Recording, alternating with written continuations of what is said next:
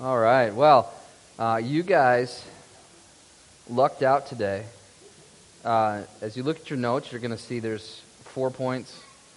I have 3 pages of notes. When I tell my wife I have 3 pages of notes, she rolls her eyes because she knows what that means. I think today we were supposed to be our second part of our discipleship of the servant king. Today we are going to actually be in part 2, yes, but we'll also have a part 3 next week.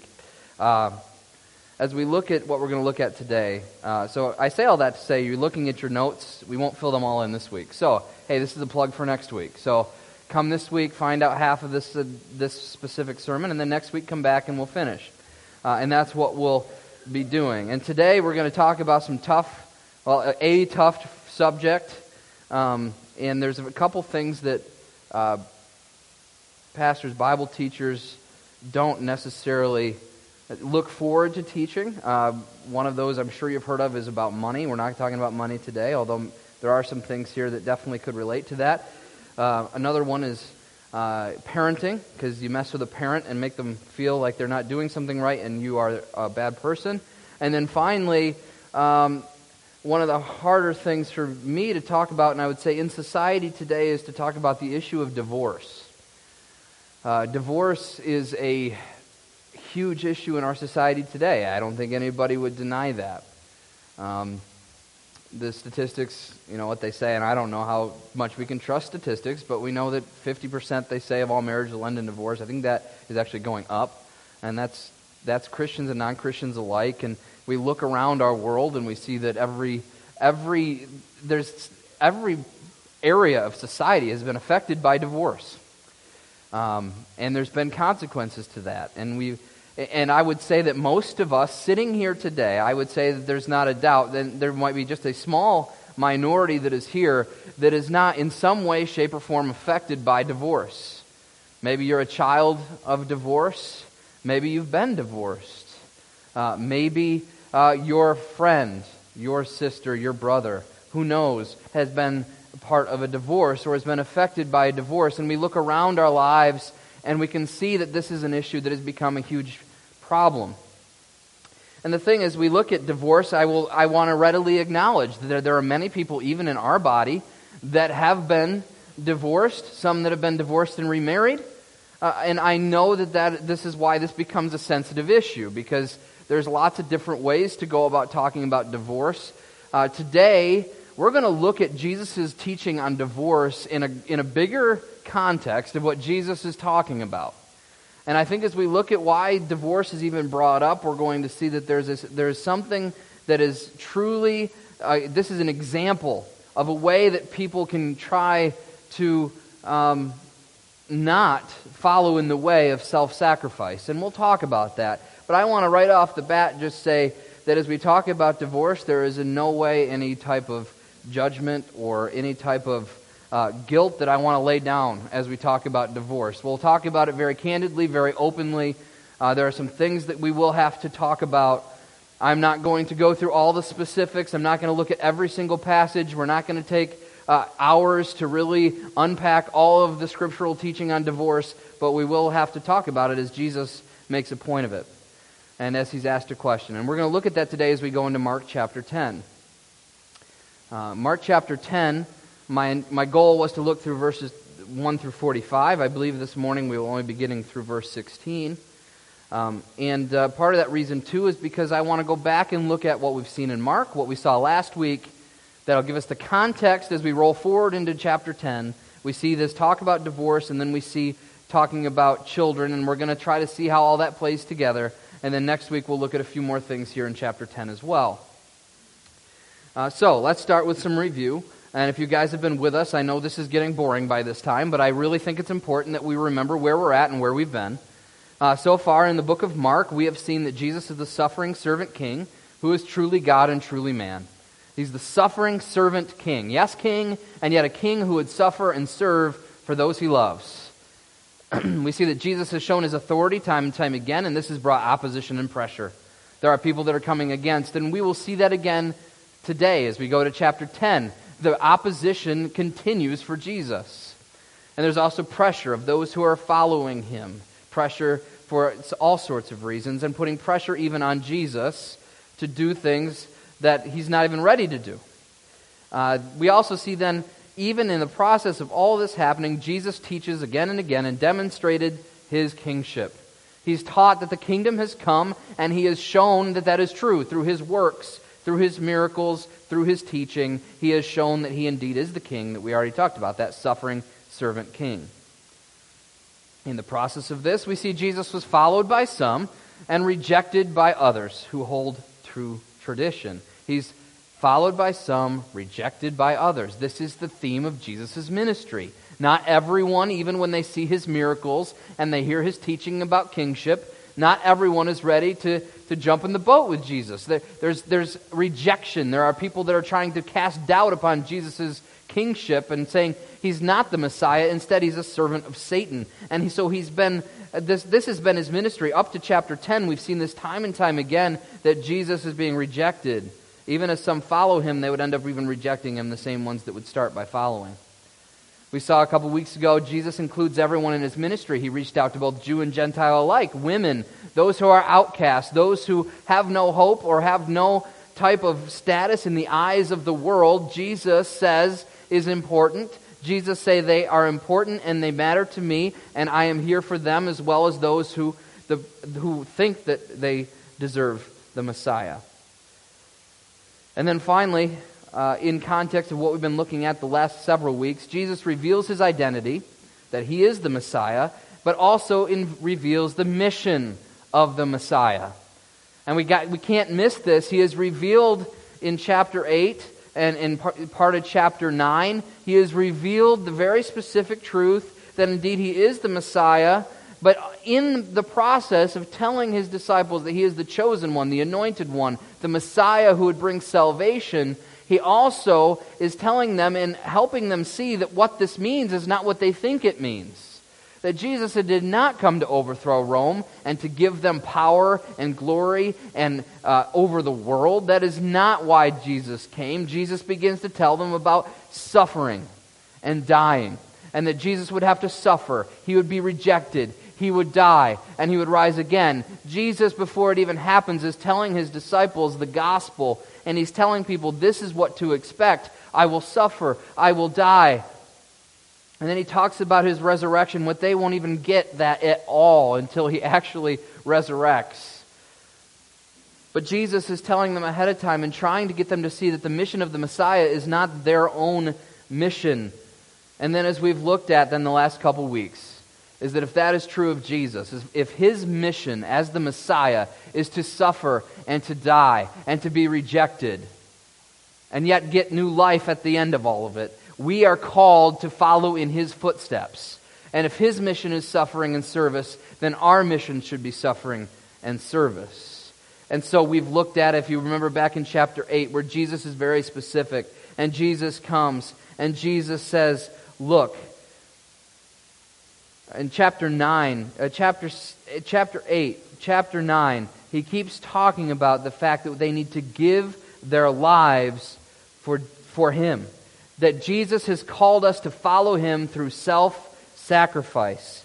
Jesus has called us to follow him through self-sacrifice. And this is not what everybody is ready to hear. But yet it is exactly what he says should happen. And so Jesus has been talking about self-sacrifice, and then in chapter 9, last week we saw 3 ways that we can follow Jesus through self-sacrifice. To sacrifice ourselves, not physically, but to give up what is most important, our selfish life, and instead give it to Jesus. What does it profit the man if he gains the whole world and loses his soul? That's what Jesus just got done saying. He's saying, look, you need to follow me, not man's way. You need to sacrifice your selfish life and live for me. And so then Jesus starts telling in chapter 9, last week we looked at different ways that self-sacrifice works itself out. And we saw that the discipleship of self-sacrifice. Discipleship means sacrificing self-dependence. Self-dependence. We looked at that in chapter 9, starting in verse 14. We see that Jesus, the disciples were trying to cast out a demon, and they did not pray and ask for God's power. They depended upon themselves to be able to cast out a demon, and it didn't work. And then we also see the idea there that we need to have faith. Part of sacrificing our self-dependence is to have faith in Jesus, not that He can, not just saying, oh, if you can, not believing that if He's able, but we believe if you will. God, I know you can do this, but if you will, please do. Instead of, well, if you can do something about this, Jesus, then go ahead and do it. Faith is expecting and knowing that He can, but the question is, will He? It's not questioning whether He can. And that is what faith is all about. We also saw then that discipleship means sacrificing self-importance. Verses 33 through 42. Self-importance. We see here in these verses that a couple of His disciples, they're talking amongst themselves, and what they're talking about is they're talking about who is going to be the greatest. Who is going to sit on the right hand, and who's going to sit on the left in your glory? Who is going to be in the position of influence? Who is going to be the most important? And we saw that discipleship means sacrificing this idea of self-importance. That it's not how great you are, but it's how you serve and how you put yourself under. And we'll see that more next week. And finally, we see so far in chapter 9 that Jesus says that discipleship means sacrificing self-indulgence. This is this passage where it talks about giving up. It talks about giving up our sin and making it so severe and making it so important that we don't sin any longer. That Jesus talks about plucking out your eye and cutting off your hand. Weird stuff if you take it out of context. But what Jesus is saying is take sin seriously in chapter 9, verses 43 through 50. And so that's where we've been so far.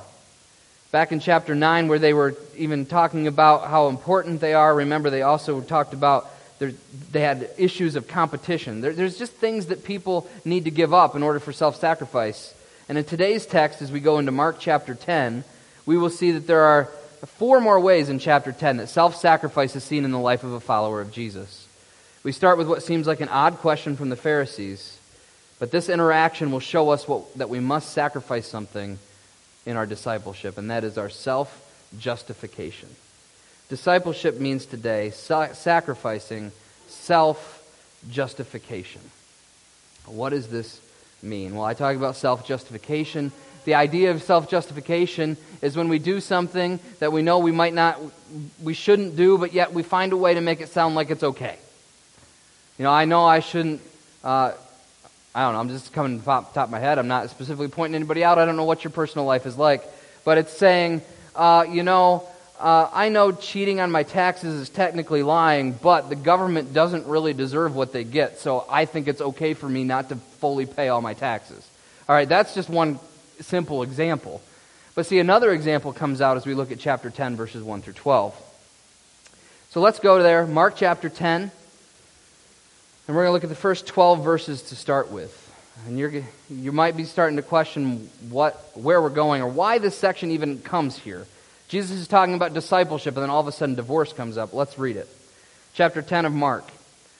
And he left there and went to the region of Judea and beyond the Jordan, and crowds gathered to him again. And again, as his was custom, he taught them. And Pharisees came up in order to test him and asked, "Is it lawful for a man to divorce his wife?" He answered them, "What did Moses command you?" And they said, "Moses allowed a man to write a certificate of divorce and to send her away." And Jesus said to them, "Because of your hardness of heart, he wrote to you this commandment. But from the beginning of creation, God created them male and female. Therefore a man shall leave his father and mother and hold fast to his wife, and the two shall become one flesh. So they are no longer two, but one flesh. What therefore God has joined together, let not man separate." And in the house the disciples asked him again about this matter, and he said to them, "Whoever divorces his wife and marries another commits adultery against her. And if she divorces her husband and marries another, she commits adultery." Like I said, we get to this passage, and it's like, okay, we've been talking about discipleship, self-sacrifice, following Jesus, and now all of a sudden there's 12 verses about divorce. Where does that come from? Why is it there? I believe that in the context of what Jesus is showing and teaching his disciples about self-sacrifice, about discipleship, I believe this goes perfectly into it, but we have to understand the context. In chapter 10, the first thing we see, verses 1 through 12, is that the Pharisees test Jesus on his view of divorce. Pharisees test Jesus on his view of divorce. Listen, this is not the first time the Pharisees have come to Jesus, and by now you should know that when the Pharisees come to Jesus, they're not there just looking for information or trying to learn. Don't ever fall for the fact that you think these Pharisees somehow are just curious, just trying to figure things out, just trying to see where Jesus is coming from. That is not the case. When the Pharisees approach Jesus, it's always to test him, to accuse him, to find a way to belittle him. That is their point. And what is the point here? When the Pharisees come up in order to test him, we're told in chapter 2, or verse 2, is it lawful for a man to divorce his wife? They're trying to trap Jesus. They're trying to get him into a place where he's going to have to contradict himself, or contradict God's word, or contradict Moses. That's what they're really trying to get at, because if they can have him do any of those things, then they can prove that he's either a liar, he's against God, or he's against Moses. Any one of those is good for the Pharisees, because then they can cast doubt upon him as a Messiah. And so they're testing Jesus. And what they're really seeing is, who would he side with about what justifies a divorce? This question is a bigger question than just should someone divorce their wife. If you look back in Matthew chapter 19, I actually would encourage you to flip back there to Matthew chapter 19. This is a parallel passage. It gives us a little more details about the interaction that Jesus had with the Pharisees when it talks about divorce. But I want to read from chapter 19, verse 3, a fuller version of what the Pharisees actually asked Jesus. In chapter 19, verse 3 of Matthew, "And Pharisees came up to him and tested him by asking, 'Is it lawful to divorce one's wife for any cause?'" So what are they really asking? The Pharisees are asking Jesus very clearly. They are asking Jesus, what gives us the right to divorce? What makes divorce okay? That's really what they're asking. What can we do to make it so that divorce will be okay? They are trying to find a way to justify their actions, because many in society are divorcing. There was half of society that said that you could divorce for any reason. In Deuteronomy 24:1, which is going to reference Moses, that's where Moses talks about divorce. And in Deuteronomy 24:1, it simply says that if a man marries a woman and finds indecency in her, then he can write her a certificate of divorce and send her on her way. That's what Deuteronomy chapter 24:1 says. So the question then became, of Jesus' day, there was a debate among different rabbinical schools. What is indecency? There was one school that said indecency is anything the man finds that he doesn't like. Like if this woman, I read this one paraphrase that was made about this belief was, if a woman burns a man's dinner and he finds that dinner not satisfactory, then he can send her out and divorce her. There was another group that would say the only reason for divorce would be for marital unfaithfulness, specifically even in the betrothal period, that if you found out on your wedding night that woman was not a virgin, was not chaste, that you then could put her away. And there was some question then, what is the reasoning to be able to divorce? That is what is being asked. The Pharisees are testing Jesus. They think no matter how he answers, he's going to incriminate himself. Either he's going to go against Moses, he's going to go against the Pharisees, he's going to go against his own word, the God's word. They think they have him trapped. And then Jesus does something that he always does. They shouldn't be surprised, and neither should we. Jesus answers and contradicts their selfish question by getting to the very heart of the issue. Here back in chapter 10 of Mark, he does talk about what did Moses command you. Notice that when they answer, Moses allowed a man to write a certificate of divorce and send her away. So then Jesus answers. And Jesus said to them, because of your hardness of heart, he wrote you this. But from the beginning of creation, God made them male and female. Therefore a man shall leave his father and mother and hold fast to his wife, and the two shall become one flesh, so they are no longer two but one. Whatever God therefore has joined together, let not man separate. What does Jesus say? Jesus answers with God's words. He answers with God's words. He goes back to what God said about marriage. Not what Moses said, not what the Pharisees say, not what they want him to say, not anything else. He goes back and goes right back to the very beginning, all the way back to Genesis, uses his own words, uses God's word to say that you can't just base your view on divorce based on what Moses said in Deuteronomy. And his reasoning for that is hardness of heart. Moses permitted divorce on some grounds. Why was it permitted? It was not commanded, by the way. It was permitted. Why would it be permitted? Well, it was to protect people. So men couldn't just trample over women. It was to protect women. It was to bring order to society. But the truth of the matter is, the truth of the matter of all of this is that sin, the fall of man, created a hardness of heart. In other words, divorce is going to happen because sin is in the world. Divorce is going to happen. That's why we see it so prevalent. He's told us. And that's why Deuteronomy is there, because no matter what law you make, divorce will happen because people are broken and people are hard. That doesn't make it right. That doesn't make it okay. It does not make it something that we should pursue. But what it does mean is that it's going to happen, and we have to understand that as part of life. And that's why Moses permitted a man to write a certificate of divorce to give protection to the woman and to create order in society. But Jesus wants to make it very clear that from the very beginning this was not God's plan, that divorce was never, ever something that God would permit. It was against his original plan for marriage, completely against his original plan. And yes, sin messed that up, but God's perfect plan for marriage was for a man and a woman to be joined together, to become two people, to become one flesh, to be joined forever. And that the only way that separation would be able to be torn apart would be from God. And that's through death. And that is the whole point of what Jesus is saying as he goes back to Genesis. You see, the Pharisees were looking for a way to justify themselves. They were looking for a way to find loopholes again. We've seen them do this before around God's plan.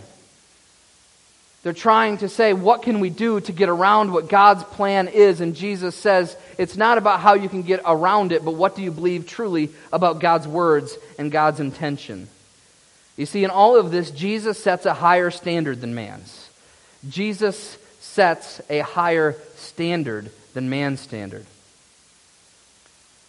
And what Jesus answers when they ask him, hey, what are the right grounds? What are grounds that we can be divorced? Tell us. Who do you agree with? What do you think? How can we be divorced? What gives us the right to be divorced? And Jesus is very clear, and he says the standard of God is that divorce and remarriage should not happen. That is the standard. That is the hope. That is the ultimate.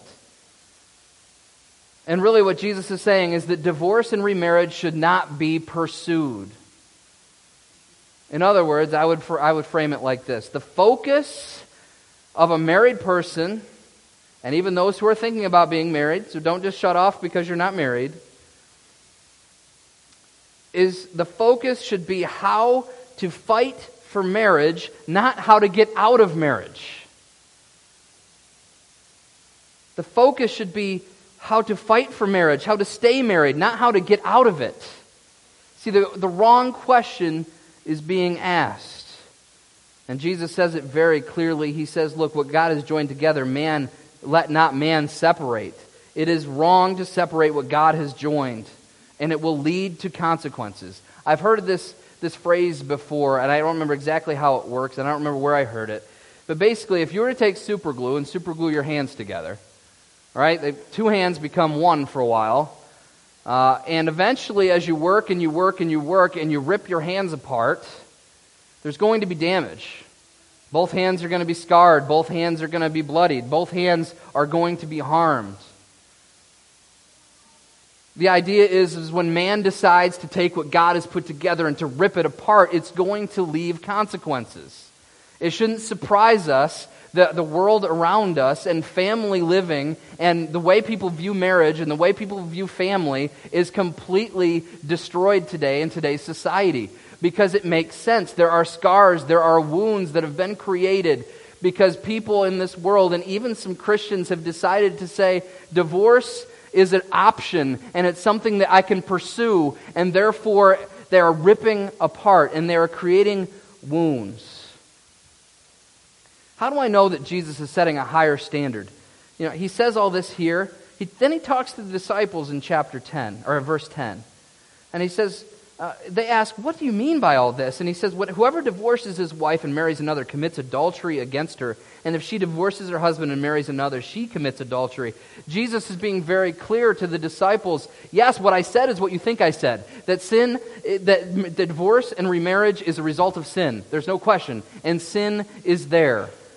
Now back to Matthew chapter 19. I hope you kept your finger there. Maybe you did, maybe you didn't. But if you want to go back to Matthew 19, we see it even more clearly, what the disciples actually asked Jesus.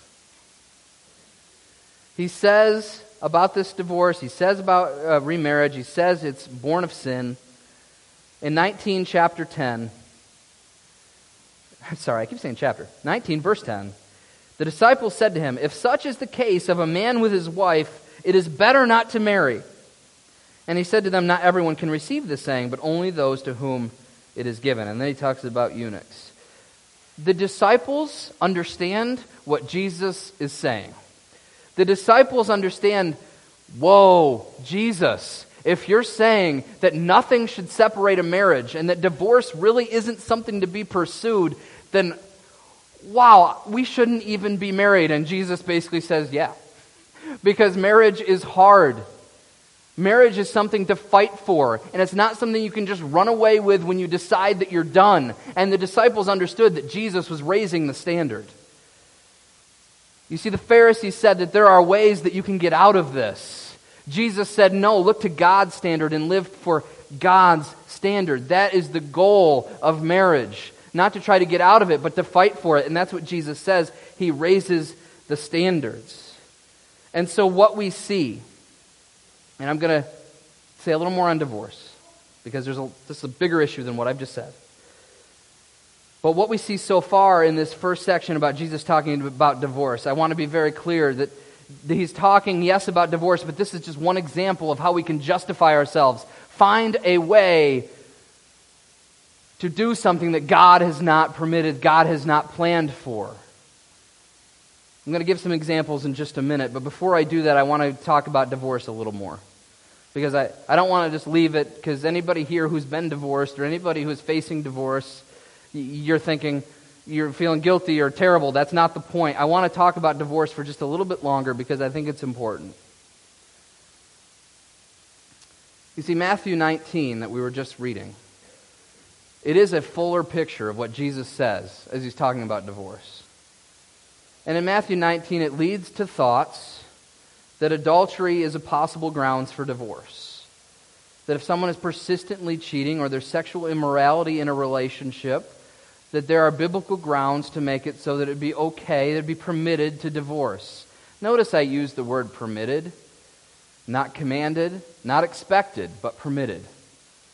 1 Corinthians 7, and we won't read all that today, but if you're taking notes, so in Matthew 19 we see this idea. He says, if whoever divorces and marries another except for sexual immorality. He makes that exception there. 1 Corinthians 7 talks about that if there is a believing spouse, that they have an unbelieving spouse. So they get saved and their spouse doesn't get saved. And so now you've got a household of one person who's a Christian and one person who is not, which would have happened in Roman society because not everyone would have gone together as a family. And if that happened, then what Paul says in 1 Corinthians chapter 7, you can read this to check it for yourself. What Paul says is, look, if you're married to an unbeliever, stay married to the unbeliever. Don't just say, okay, well, now that we're different, I'm going to leave. No, he says, you stay with that unbeliever. As much as depends upon you, you stay with that unbeliever. You seek peace with that unbeliever. But he does say there that if the unbeliever chooses to leave, if the unbeliever chooses to divorce, then don't fight it. So what does this mean? Well, there's a couple ideas then that okay, divorce can happen in the case of adultery or abandonment. Now, I'm going to say this. I am not going to be dogmatic in saying that that means that this is for sure. That if you feel abandoned or if you feel that you've been cheated on, you can get out of marriage. That's not the point. The point of these passages is for Jesus and Paul to show that God is not a cruel God that is going to expect you to stay in a situation that doesn't make sense or to stay in a situation in which you're being abused. There are things that God He loves, and there are things that are higher than even marriage. And in Matthew 19 and 1 Corinthians 7, He's giving possible reasons why it might be okay to be divorced. But here's the thing. The whole of Scripture teaches another thing. The whole of Scripture teaches that when there's a problem, when we're sinned against, when there's an issue, we need to look to forgive and to be restored. And so what does that mean? Well, listen, there's much debate about divorce. Actually, there's more debate about remarriage than there is about divorce.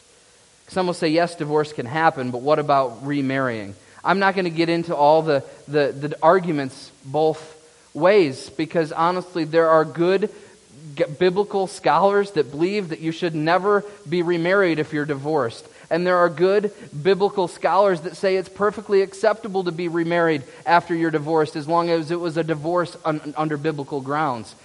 And there's a whole spectrum of people. We could spend a whole hour just talking about all the nitty-gritties as we talk about these different things. But there is one thing that is certain. As we just saw Jesus talk about divorce, we also go back to the book of Malachi, chapter 2, verse 16, where it specifically says, I hate divorce, and that's God speaking. One thing we can know for sure is that divorce is hated by God, and it is a result of sin. It is a result of man's depravity.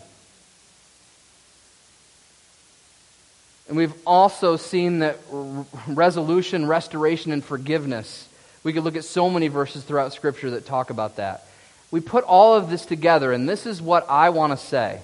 I'm not here to debate whether divorce and remarriage is right, wrong, and go through every single circumstance we can go through. There's so many circumstances that we could unpack. But I want to stick to what I know is true based on Scripture. What I know is based on what Jesus said and what we see in the rest of Scripture, and that is this. That if divorce is to happen, it should be the absolute last resort. That every other thing should be explored before divorce would be an option. And for a Christian, I would say a Christian should not pursue divorce. A Christian should not go out of their way to pursue, to break what God has put together, even if they're sinned against. What greater testimony can it be to be praying for a spouse that has sinned against us and to be reaching out in forgiveness than to see that person restored to a right relationship with us and a right relationship with Jesus? That is a miracle that we can have a part of. But unfortunately, I think in today's world, this has been taken the other direction. And even as Christians, we've started to focus on what are the exceptions? We're focusing on what are the exceptions. Well, okay, I was cheated on, I can leave. Well, I was abandoned, so I can divorce and get remarried and not have any issue. We shouldn't be focusing on the exceptions. We should be focusing on the rule. And what is God's rule? That marriage is between one man, one woman. We could talk about that whole thing too, but one man, one woman for life. And that is His goal. That is His standard. That is His hope. It's not perfectly going to happen because, like I said, people will be abandoned. People will be cheated on and they'll be left. People will be abused. People will be in places where they cannot stay with their spouse. I'm not saying that'll never happen, but what I'm saying is it should be the last resort and not the first response. As Christians, above all else, we need to focus on the importance of marriage, not on the ability to divorce. You see, we can't be looking for how can I get away with this. We should be looking at how can I fight for this. And what about the person who's been sinned against? You've been sinned against. You need to seek to forgive. You need to seek to resolve with that person. That doesn't mean you have to live with them and make it so that everything is perfect and everything seems right. You can figure out a way, but you need to work with that person and seek forgiveness and restoration in that relationship. Or maybe you're the person who is the other side and you've been the one to sin against your spouse. I'm not here to say that if you made some mistakes in your past and you are divorced and part of that was because of you or because there was no real reason or whatever it might be, that somehow you are living in perpetual sin, there is forgiveness for sin. God says move forward in forgiveness. Just repent and turn towards me. Even in the process, even though you've made a mistake, even though you've sinned in the past, that doesn't mean that you are forsaken forever, because I am a God of forgiveness and grace. And God says that throughout His Word. So don't use this talk about divorce to feel like if you have been divorced that somehow you are a lesser Christian, you are a lesser person, or you don't deserve to be here. That's not the point. Jesus does forgive, Jesus restores, Jesus loves and has grace and mercy. But as we think about the world around us, we need to make sure that divorce is not the first option, but is the last resort. The Pharisees wanted to find a way out. That can't be our thoughts. That can't be our desires. That's what the world says, right? The world says when my spouse stops making me happy, I'm out. The world says my spouse does one thing wrong, I'm out. The world says it just doesn't feel right, so I'm out. The world says I'm just going to live with the person I love because I don't want to have to worry about getting out of it legally if I decide I don't like them anymore. This is what the world says. But unfortunately, a lot of these worldly thoughts have crept into the church. That somehow divorce is acceptable. That it should be something that we should pursue and not think anything of it. That is not our calling. Our calling is to preserve God's plan as best we possibly can. I want to say a few things because a lot of you might start tuning out because you're not divorced, you're not thinking about divorce. Maybe you're here and you're not even thinking about marriage at this point. But what is the greater context? What does self-justification look like if it's not in divorce? See, the general question that the Pharisees were asking was, what can we do to get out of marriage? What can we do to get around God's plan? What can we do? You know, staying with the theme of relationships, one of the questions that always gets asked me as a teen and young adult pastor is, how far is too far in my relationship with my boyfriend or my girlfriend or my fiance? You realize the question is wrong. Just like the question of the Pharisees is, how can I get out of marriage? How far is too far is saying, how much can I do with my significant other before it's actually sin? We're trying to get around God's plan of purity, right? Like, how far can I go until I'm just right to the line before I'm unpure? I can do whatever it takes up to that point, but what is that line? I'm going to try to get around God's standard of absolute purity by just trying to figure out a way around it. That's a question that can be asked. There are other things, and I've said this before, and I said earlier I wasn't going to talk about money, but there is a little bit of this. Like, how much can I give to kind of be okay, but not totally give sacrificially in a way that I know God wants me to? I'm going to try to get around it by just giving when I can or giving when I feel like it. Maybe it's church attendance. Maybe it's like, how many times can I miss church? How many times can I miss church before God is angry with me? Now, listen, I'm not trying to say every time you miss church that God is up there steaming and ready to squash you, all right? But what I am saying is Hebrews chapter 10 is very clear, and it says, do not forsake the assembling of yourselves together. So we take that command, we take what God wants, and we say, all right, yeah, do not forsake the assembling of yourselves together. That's great. Perfect. That's what God wants. Cool. But how many times can I miss before I actually am against His standard? How many times? Or do I have to go 4 times a week? Do I have to go 2 times a week? Or do I just go once a month and that's okay? Or 3 times a month? It's only 1 time a month I'm missing. That's not the right attitude. And I could come up with so many other examples. How close, and there's a I'm going to give this example. I may have given this before when I've preached. I know I have when I've taught teens, but I heard this story. It was told to me that it was a true story. I can't verify if this is a true story, but there was a bunch of guys in a car that were driving down a backcountry road that were drunk. And they decided that they were going to play a fun game, and the game was going to be, hey, let's hang out the back window, head first, and see who can be brave enough to get their face closest to the road as we go. The first person did it, and he was, 6 inches away. The next person did it 4 inches away. The third person hangs out the window, and because it has no depth perception, is trying to get as close to the road as possible without actually hitting the road, and I think you know the end of the story. His head hits the road, and he's killed instantly because he was trying to get close enough to the road without actually getting to the road. But see, that's what we're trying to do in our lives too. What can I do to get around God's standard but not completely sin? And that's what the Pharisees are doing, and sometimes we can do the same thing. We can justify what we're doing, make it sound better than what it really is. And I don't know what it is for you. I could come up with all sorts of illustrations even from my life, and we could talk about that, but we don't have time. But think about it. What is it that you're trying to justify in your life? Just as the Pharisees were trying to justify divorce, to get around God's standard, how are we trying to get around God's standard? With all this being said, though, the main thing we understand about discipleship and Jesus' discussion about divorce is that our lives should be marked by sacrificing our own feelings to follow God's plan and not try to justify a way around what He has said.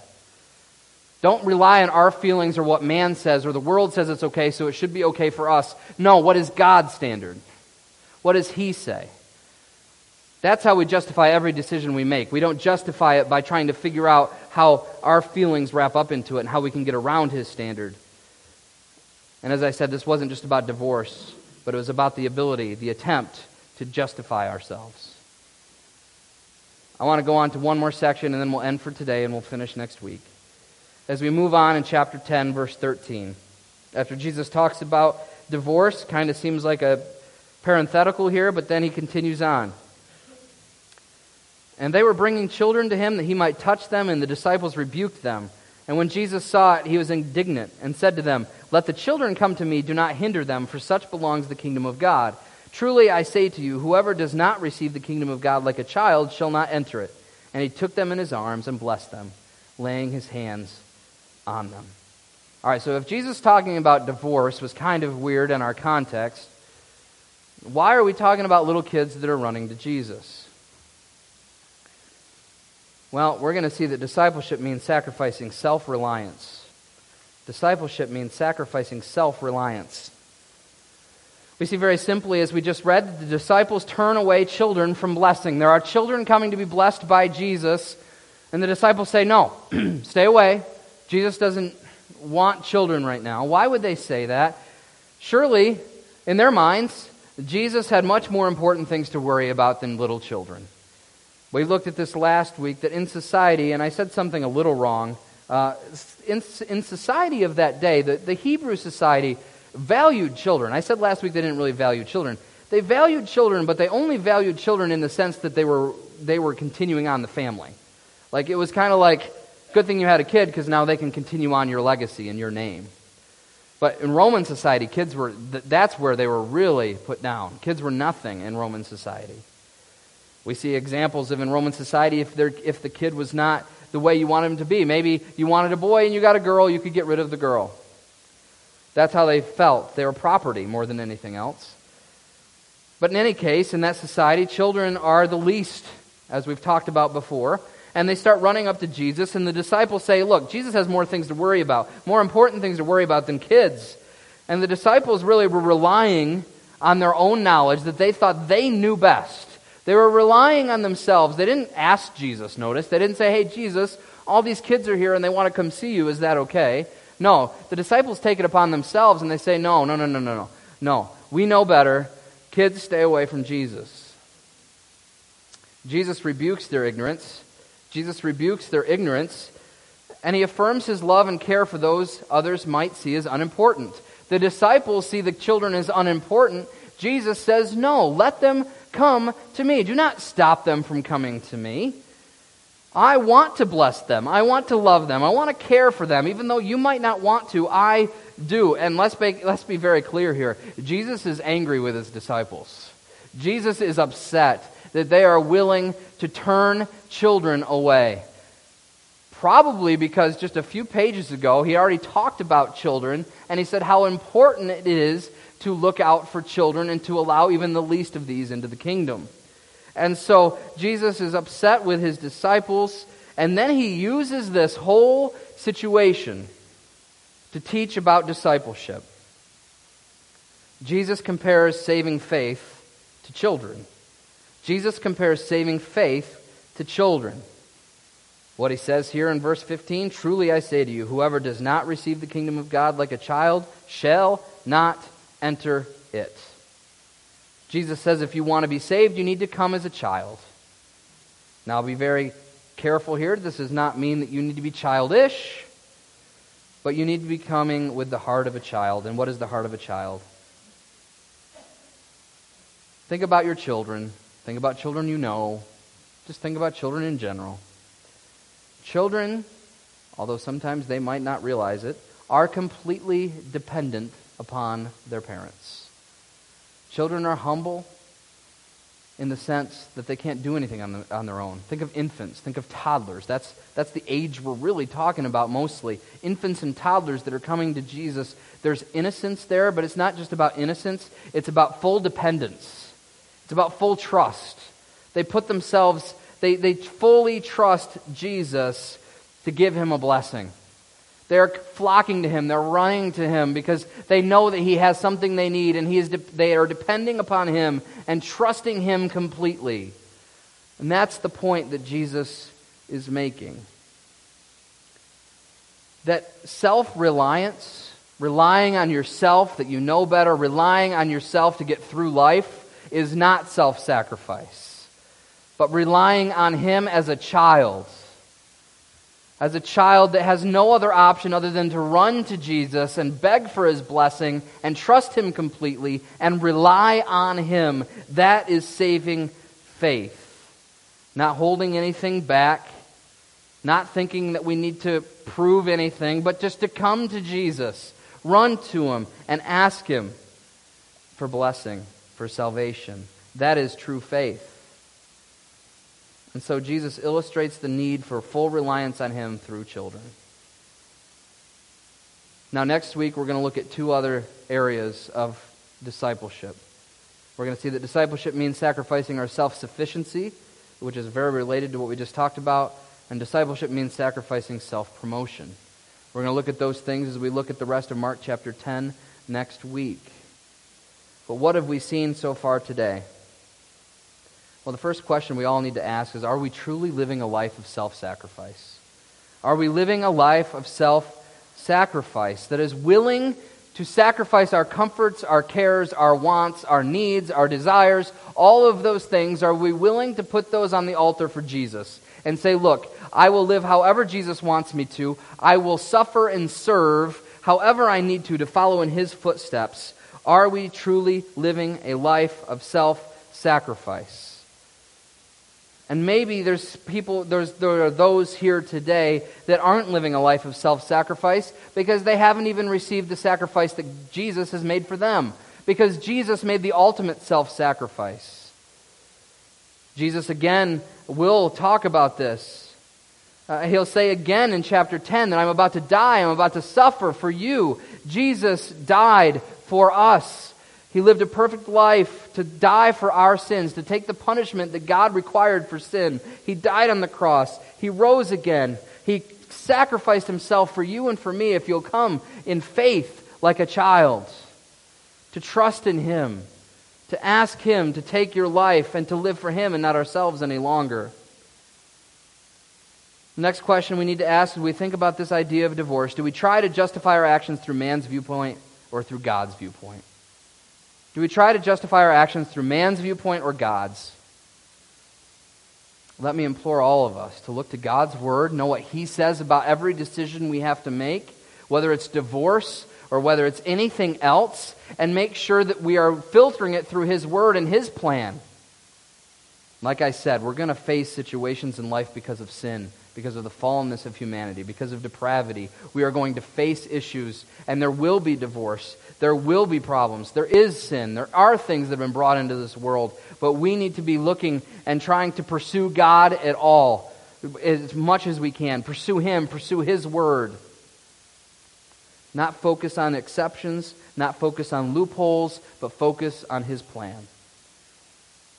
So are we really justifying our actions through God's viewpoint, or are we looking other places? And then finally, are we truly relying on Jesus as a child? Even if you've come to Jesus in faith, and maybe you've run to Him and asked Him for faith, but now you're living a life in which you just always are questioning God, or you're just not fully relying upon Jesus, and you're not giving up yourself because you don't really trust Him, then make today the day you repent of that and say, Jesus, I give you everything. I trust you completely. I want to depend on you for everything. I want to rely on you for everything, just as a child would. Then make today the day you decide to ask God to help you to trust Him more as a child.